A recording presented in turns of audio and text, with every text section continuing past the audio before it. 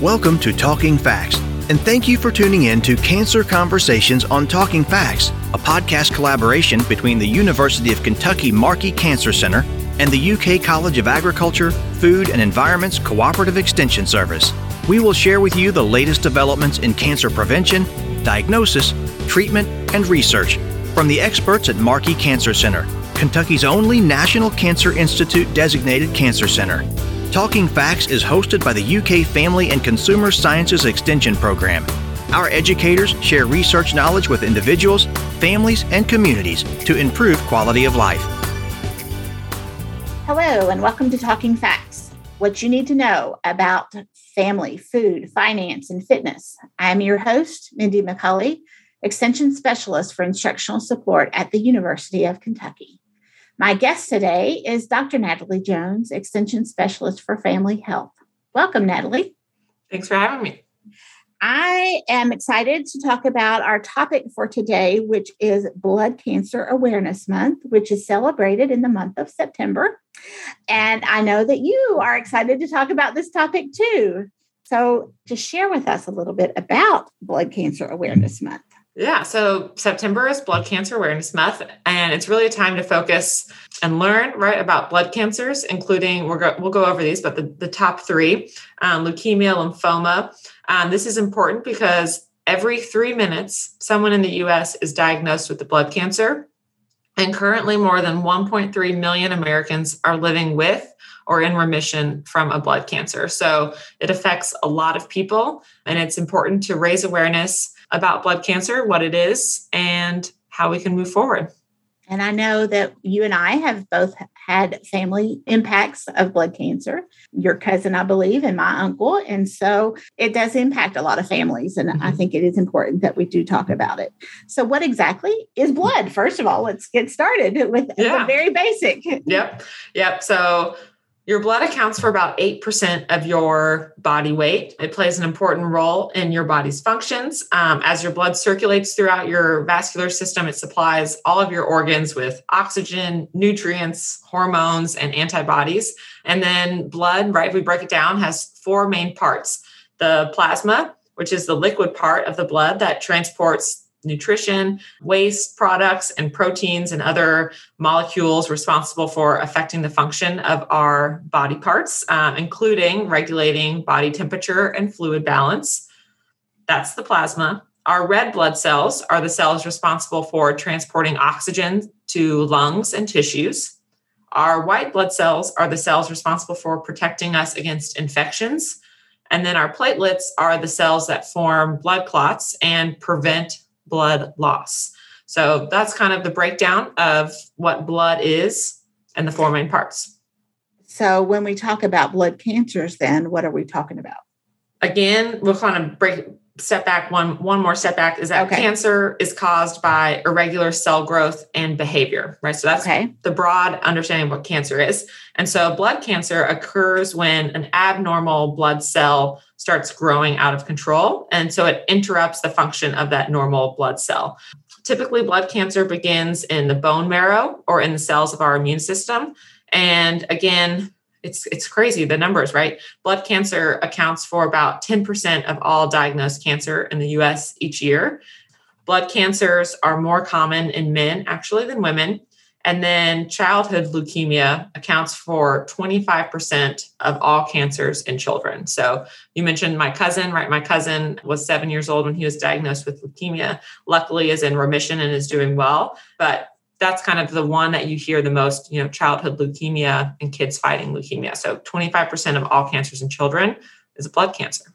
How many kinds of blood cancer exist?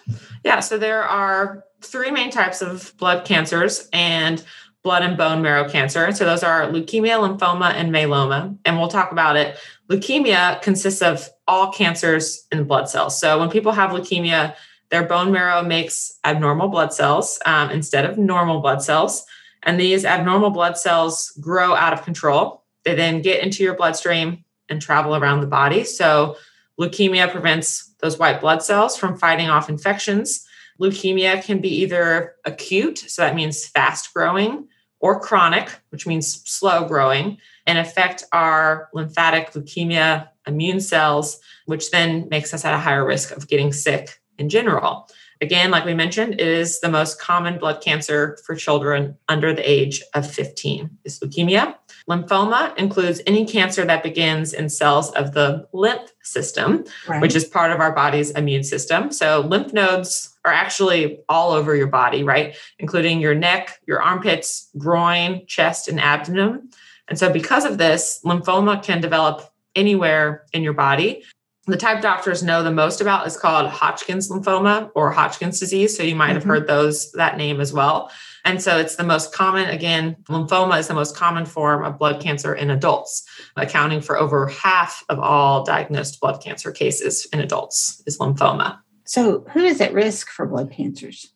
Yeah, so not everything is known yet about the reasons and risk factors for blood cancer. However, researchers and physicians believe that blood cancers develop from a different combination of things, from genetic background as well as environmental factors. So smoking or radiation exposure to industrial chemicals like benzene have all been linked to an increased risk factor for blood cancer. But again, not everything is known about it yet.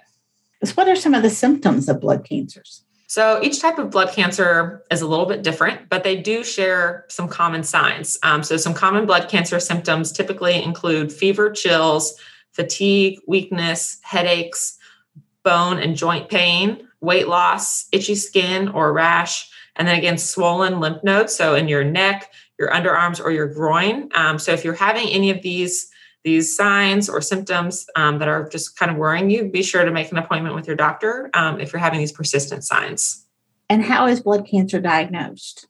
Yeah, so we'll just break down like the top two, right? So for leukemia, your doctor would want to obtain a complete blood count. So that's called a CBC, complete blood count test, which can identify abnormal levels of white blood cells relative to the red blood cells and platelets in your body. For lymphoma, your doctor would probably need to perform a biopsy. So that removes a small portion of tissue to be examined under a microscope in the lab so that way they can really see what's going on. And in some cases, your doctor may also want to order an X-ray, a CT, or a PET scan to detect those swollen lymph nodes.